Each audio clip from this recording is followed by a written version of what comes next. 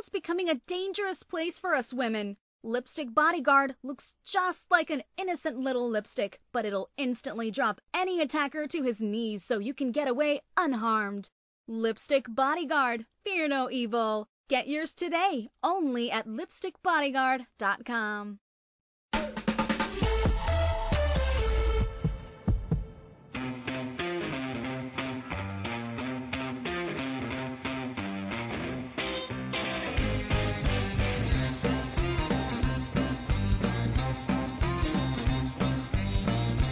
'Eat right and get a good night's rest.' We've heard it since we were kids.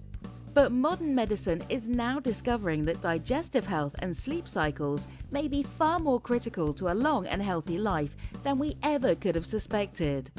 This week on Parents Are Hard to Raise, renowned medical expert Dr. Felice Gersh discusses the shocking link between circadian rhythms, poor digestive health and mood problems as we age. Hey, where are you going with that packet of crisps?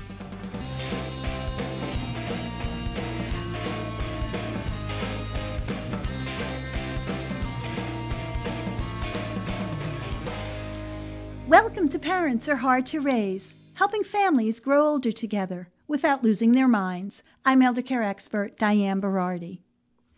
When doctors talk about a healthy gut, they're not necessarily referring to a trim waistline, although that could play a part. And when your doctor asks you how you slept, it's more than an attempt at polite conversation. Modern medical science is discovering the critical roles digestive health and sleep cycles play in our health and well-being as we age. My very special guest this week is Dr. Felice Gersh. Dr. Gersh is a true pioneer in her field, a rare combination of an award-winning physician, double board certified both in OB/GYN and integrative medicine, and a tireless champion of women's health, focusing her knowledge and skills on those aspects of women's health that are unique, underappreciated, and poorly managed. She holds degrees from Princeton University, the University of Southern California School of Medicine, and the University of Arizona School of Medicine. Dr. Gersh serves as medical director of the Integrative Medical Group of Irvine, California, where she leads a team of skilled holistic practitioners. She writes and speaks internationally on integrative medicine and women's health, and is a favorite guest expert on numerous radio programs and web summits. You can also hear her weekly broadcast, A Healthy Perspective, on KRLA Radio, AM 870 in Los Angeles. And rumor has it, her first book on women's health is due out this fall, which I definitely want to hear more about. Dr. Felice Gersh, welcome to Parents Are Hard to Raise. Well, thank you so much for inviting me. I'm so excited to be here and have the opportunity to talk about this wonderful topic of the circadian rhythm, the gut, and emotional and cognitive well-being. Well, this is a great topic for us. This is something that we haven't heard any information on, so I know our listeners are really going to eat this up. But first, could you tell us, for people in our audience that may not be familiar with the field of integrative medicine, what exactly is that? Well, that's a great question. It should be what all medicine is. We shouldn't have to call it integrative. We should just call it medicine. But unfortunately, the standard care that's given is not really addressing a lot of the issues that are facing people. So integrative medicine takes into account the entire person, their environment, their relationships, their activities. So we look at the emotions and the environmental toxin exposures, their sleep, their habits, their fitness, their diet, their stage in life. So we look at everyone in their entirety, the context, and everything about them. So we use a much greater toolbox to help people. We don't just use pharmaceuticals and surgical procedures. We do things involving mind-body energy medicine. We use meditation and guided imagery and emotional freedom technique. We use herbals, essential oils, homeopathy, different forms of massage. So we look at, lifestyle medicine, fitness and exercise and nutrition. So we have a really expansive therapeutic toolbox to help people to really reach their optimal state of health. Yeah, so I would imagine, if someone, I guess, comes into you and is saying, they have certain problems. So you look at the whole person, environment, everything about them. So that must be a very intense, I guess, initial assessment. It is, because what we're doing is the opposite of what conventional medicine does, which is really trying to do what we call ill to the pill, or rather pill to the ill. They're trying to just suppress symptoms. And we're trying to look at root causes. So we're trying to look at really like peeling the layers of the onion, what's going on. So when we have our first appointments, they're very long because we can't manage in 5 or even 15 minutes. Sure. We have a timeline. We have to look at what's been going on in this entire person's life, going back very, very far to find out what their exposures are and the emotional issues, any traumas, and, all the different illnesses that they may have experienced. So we have to look at many, many different aspects that could contribute to a person's state of being at this moment in time. And then we do a lot of functional medicine testing. We look at not just all the standard tests, but we look at inflammation markers, advanced lipid testing, nutritional markers. So we look at the gut microbiome. We actually test different microbiomes. All these tests are by labs that are CLIA certified. They really will soon be mainstream because, in fact, just this week in the Journal of the American Medical Association, they had a whole big section on the link between the gut microbiome and cardiovascular health. So we know this is turning around, and everything that we do in integrative medicine will soon become the standard. It takes time. Everything is slow going and to implement it. And the problem, of course, is that we in integrative and functional medicine recognize the uniqueness of every individual, like a snowflake. And a lot of conventional medicine likes to put people into protocols, like everyone's the same and everyone is really unique and different. And of course it's so conflicting in the way that medicine approaches things because we know that everyone has their unique set of genes and how they're epigenetically expressed, how genes express themselves can vary depending on environmental exposures. So we know everyone is unique in their way that their genes express themselves and the genes that they even have, and yet we don't necessarily use that as much as we should in terms of creating treatment plans for people. But all that is going to change. But we're just at the forefront of this. Yeah, my gosh, because it's true. I deal obviously with the elderly, and everybody just kind of groups them into they're old. This is the elderly, and you just expect this, or so this is unbelievable because, we're dealing with so many issues with them, urinary tract infections, dementia, et cetera. So, and I don't think anyone, I can't say anyone, but not most, you go to the physician, they don't look at the whole person and the environment and everything and go back, from what you're saying. Well, it takes a lot to learn a lot of the different elements that go into that, but it really is very doable, and I really see it changing. I really hope that I'm right about that people will be looked at in the bigger context of their environment. And, that's one of the things that is really missed in most of the medical treatments is looking at the role of environmental toxicants. And we live in, I hate to call it what it is, but it is kind of like poison world, Right, You see it in the news, the air pollution and what goes into the water and the chemicals they put into our food and, with the processing and, fracking and the diesel fuels and all the things that we breathe all the time. And so we definitely have a ways to go to bring awareness, but little by little, I think it's really breaking into the mainstream. And programs like yours are really helping to move things along at a faster pace. Thank you. We try. And now, what are some of the functions of the gut which relate to maintaining a healthy mood? Oh, it's so amazing. They now have what is referred to, and sometimes it's expanded, but at the minimum, it's called the gut-brain axis. It's the incredible link between the gut and the brain, and it's bidirectional.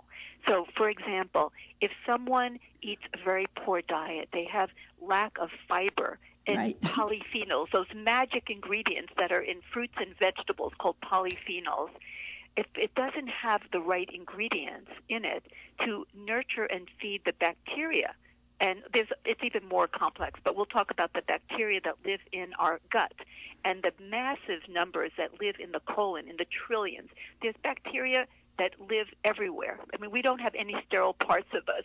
I was taught in medical school, and you probably heard the same thing, that there are parts of us that are sterile, but there are no parts that are sterile. It's all a question of how many bacteria are in that area. Well, there's trillions in our gut, and there's lots in our mouth, and there's less in our stomach, and there's some in the small intestine. And these are all different specific microbiomes.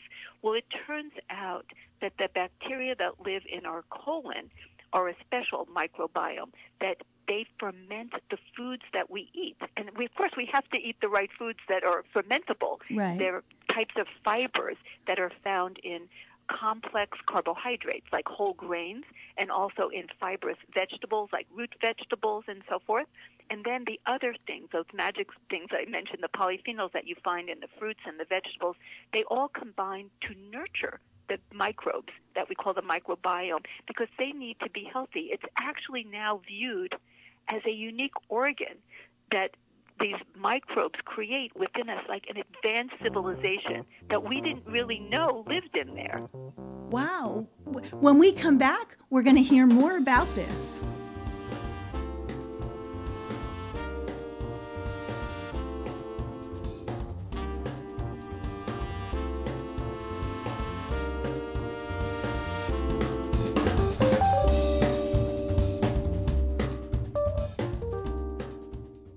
I want to tell you about my friend Katie. Katie is a nurse, and she was attacked on her way home from work. She was totally taken by surprise, and although Katie is only 5 feet tall and 106 pounds, she was easily able to drop her 6'4", 250-pound attacker to his knees and get away unharmed. Katie wasn't just lucky that day. She was prepared. In her pocketbook, a harmless-looking lipstick, which really contained a powerful man-stopping aerosol propellant. It's not like it was in our grandmother's day. Today, just going to and from work or to the mall can have tragic consequences. The FBI says a violent crime is committed every 15 seconds in the United States, and a forcible rape happens every 5 minutes. And chances are, when something happens, no one will be around to help. It looks just like a lipstick, so no one will suspect a thing, which is important since experts say getting the jump on your attacker is all about the element of surprise. Inside this innocent-looking lipstick is the same powerful stuff used by police and the military to disarm even the most powerful armed aggressor. In fact, National Park Rangers use the very same formula that's inside this little lipstick to stop 2,000-pound vicious grizzly bears dead in their tracks. It's like carrying a personal bodyguard with you, in your purse or your pocket. Darkness brings danger. Muggers and rapists use darkness to their advantage. We all know what it's like to be walking at night and hear footsteps coming at us from behind. Who's there? If it's somebody bad, will you be protected? Your life may depend on it. My friend Katie's close call needs to be a wake-up call for all of us, myself included. Pick up a lipstick bodyguard and keep it with you always. You're listening to Parents Are Hard to Raise. Now, thanks to you, the #1 elder care talk show on planet Earth. Listen to this and other episodes on iTunes, Google Play, and on demand using the iHeartRadio app. When the Pope takes a poop and the President too, and the fancy dance banker in his three-piece suit, the big fat general and all of his troops, the truth of the matter is everybody poops. Everybody poops. Everybody poops. We're back with our very special guest, Dr. Felice Kirsch. And so we were talking about, right, the gut and microbes, and there you have our music. So, Dr. Kirsch, I'm sorry, when we left before the break, we were talking about the functions of the gut that relate to maintaining a healthy mood. Absolutely. So what I was mentioning is that we have this unbelievable community of microbes that live inside our gut and are concentrated in trillions of numbers in terms of different colonies of bacteria in our colon. And we did not know they were there, but they're incredibly important to our mood. It turns out that when we feed them the right foods, like the fibers and the polyphenols, they ferment and they create these intermediates that are called short-chain fatty acids. And these actually act as both food to the gut and signaling agents to our livers and to other organs and actually to the brain itself. One of the short-chain fatty acids, which is the fermentable product, is called butyrate. And butyrate actually can transfer into the bloodstream and to the brain directly. It can also trigger signaling agents in the vagus nerve, which is a piece of the brain, which is called a nerve. It's almost like a piece of the brain that comes down and it innervates with nervous signaling to the gut, to the heart, to the bladder, to the skin, and to the blood vessels, and it can control a great deal of mood. It makes you feel stressed or it makes you feel calm, and there's this incredible interaction between the products that are created by the gut bacteria, the microbes, and the actual brain health and function itself. And so we know that by changing the diet and giving the microbes the right foods and then helping to nurture and create the proper microbiome to have diversity. You actually need a lot of different types of bacteria, so we call it diversity. So you have to have the right numbers and the right diversity, the right types. You can actually completely impact directly how the brain works, both in terms of mood and cognitive function. It's an amazing new connection that until just a few years ago, we had no clue that this existed. Yeah, this is amazing. So now, and this is very individual as well. I mean, what a person would eat, or well, it turns out that there are definitely different microbiomes in different people, and there are labs that have actually accumulated data, so we're learning. Okay. And it's still really at the infancy, but there are certain microbes that we find are more beneficial and tend to be really important, certain lactobacillus and different other bacteria in the gram-positive and gram-negative families, the bacilluses and so on, that are really important, but you definitely need to have a huge variety. So we say eat across the colors of the rainbow. So your unique status, and there's actually differences between males and females, so everyone is going to have their own little footprint of their microbiome. But to keep the healthiest one for you, you need to eat a diverse diet of lots of different fibers and different types of plants and different fruits, definitely lots of vegetables and whole grains. All of these wonderful foods help to nurture and grow the right microbiome that will be the right one for you. I see. And does age play a part at all, or?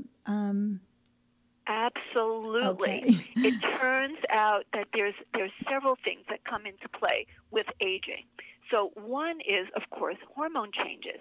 It turns out that estrogen is very key to gut health and to the microbiome itself.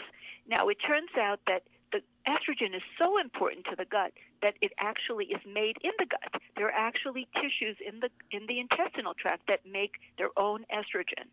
And, of course, for women, it's also compounded by the estrogen that's made by the ovaries. But unfortunately, of course, for women, with menopause, the ovaries cease to make estrogen, and the gut does not pick up the slack. It does not. That's one of the reasons why after menopause, women have so many more gut problems. Yeah. And they tend to have much higher, before menopause, women have lower rates of GERD, or the esophageal reflux problem with the heartburn. Women have less, but after menopause, women have more than men. After menopause, women have more colon cancers, of course, and more problems with their intestinal tract. And that's because the estrogen levels in the gut decline. And then along with that, we have other issues that are somewhat related and somewhat independent that have to do with making digestive enzymes and proper amounts of stomach acid. So they pull that into what they call now the aging gut. Isn't that a lovely term? It is. So the aging gut. So it changes. So with aging, the microbiome changes, the ability to digest changes, and appetite tends to change. And people sometimes don't eat the right foods, as you probably talked about many times. So the dietary choices are often very bad, lots of sugars or processed foods. And people, are tired. They don't want to cook things from scratch. And unfortunately, the nutritional status can suffer as greatly, and the nutrition for the whole body and the nutrition for the gut microbiome. So what happens is that with aging, there tends to be less of a mucus production that is very coating and protective in the colon, and you get what's called impaired gut barrier function, also known as leaky gut. I don't know if you've heard that term before, but what happens in elderly people, and it can happen at any age, but much more common in elderly, is that the microbial population changes. It becomes more hostile. It's not the good, healthy, happy type of bacteria. And these, unfortunately, negative guys that start growing, they make toxins. The official name is lipopolysaccharides, but they're also known as endotoxins, toxins from within. And the barrier to keep these toxins within the gut becomes impaired. That's what we call leaky gut. And these can actually cross out into the body itself, and where the immune system lies, right around surrounding the gut. And the immune system sees what's going on, all this inflammatory, toxic endotoxin coming into that area, and it creates inflammatory products, and it creates inflammation. Okay. And this inflammation goes into the brain. It travels through the body. It also impacts on the vagus nerve. So it's a very complex thing, but it creates inflammation in the brain. So we now know that inflammation in the gut can actually lead to inflammation in the brain, and we now know that psychiatric issues, whether it's anxiety or depression, and also cognitive issues, are all related to inflammation. And so when you have an unhealthy gut, you get an unhealthy brain, and with that comes mood changes and cognitive changes. And a lot of this is really very, very responsible for what's happening in elderly people. Right, yeah. And we're not taking, so there are things that we can do to help them. And, a lot of times these are not being done, but we can help. We can't turn the clock back, and there's things that we can't do. But we can, do everything we can to provide the healthiest diet, to encourage elderly people to eat more fruits and vegetables and whole grains. And the other thing that's been shown is that it's two-pronged. One thing is you need to eat the right food. The other is that if you eat the wrong food, they've shown a really crappy diet full of chemicals, processed foods, and bad fats actually actively destroys the microbiome. So then you're not only not nurturing, but you're actually destroying. So it can be very, very terrible for elderly people when they eat a terrible diet. Right. It just completely decimates the gut microbiome, and that has huge impact on the brain. And so by helping them to eat the right foods and make the right choices, and then most elderly people will benefit from getting some digestive enzymes and some extra stomach acid. A lot of people think that people get acid reflux because they have too much stomach acid. Actually, as people age, it's too little, and they don't have enough to close the sphincter at the top of the stomach, and they can't digest their food properly because they need stomach acid. So giving them a little bit, and this is all over-the-counter products that you can use. So, and it's always best to do it with a doctor's supervision, of course, but these are things that can really make a difference. And, so somebody came up with, how long ago, the idea like the route to a man's heart is through the stomach. Well, how about the route to the brain is through the stomach? Yeah. And what you eat dramatically impacts on how the brain is going to work. And, I know a lot of children, will say to me, children of aging parents, I can't get my mom to eat, or I can't get my dad to eat. I can't get anything in them. I just, and I know, a product a lot of people use, the Ensures or things like that. And do you have any suggestions, what we can do? Sure. Absolutely. Well, number one, start with a good breakfast. Okay, that's another very important point. And we can touch on the whole circadian rhythm. It starts with the time that you eat as well. That helps tremendously. So we want to get a good breakfast. A lot of people at any age, they skip breakfast. It turns out that it really is important, and it affects the way that the body works, the way the GI tract works, and the appetite for the rest of the day. So try to get a nice breakfast. Now, you're right. As people age, there's aging of the taste buds, right, and of scent, right, and this, the sense of smell, and so the food just doesn't appeal. So, what I say is, okay, then if you need to sweeten it, then you need to sweeten it if that's what makes it appealing. Okay. So as much as you can, use fruit, right? So fruit is naturally sweet, but fruit has in it all the polyphenols and the fiber. So if you can use fruit to sweeten things up, like if you make a big bowl of a whole grain cereal, okay, and then you put in pieces of fruit, right, that would be great. And if you have to do something else to sweeten it, use something that actually has medicinal purpose, like a very high quality honey or a high-quality natural maple syrup. They actually have antioxidants in it. And there's actually some data that really high quality, so this is really high-quality stuff, not stuff that you get that may be in a plastic bottle, right. but really high-quality honey can actually help heal an injured gut. Really? And they use it in wound healing all the yes. time now, honey. Yes. Yeah, you've heard of that? I've heard of that, yes. Like the Manuka honey from New Zealand, which has incredible healing properties.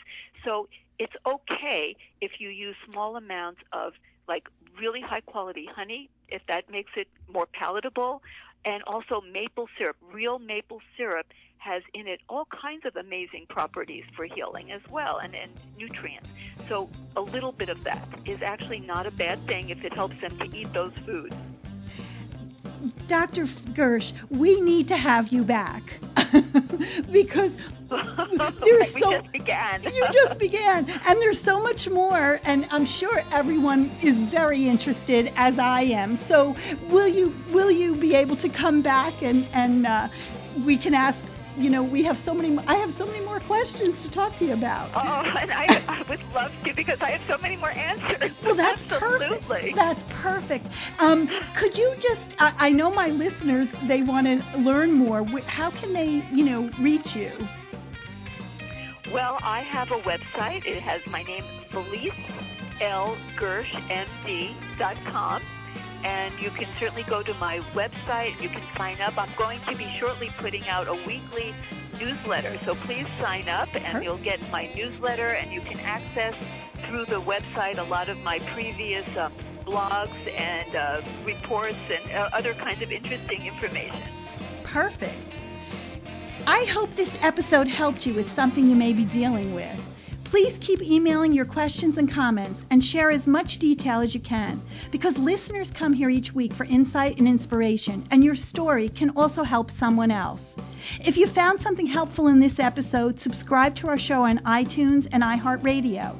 And I'd be so grateful if you'd share this episode with your family and friends. Parents Are Hard to Raise is a Counterthink Media production. The music used in this broadcast was managed by Cosmo Music, New York, New York, under license of Broadcast Music Incorporated. Thank you so much for listening, and I look forward to reading your comments, and can't wait till we meet up again on the next episode of Parents Are Hard to Raise. Till then, may you forget everything you don't want to remember, and remember everything you don't want to forget. See you again next week.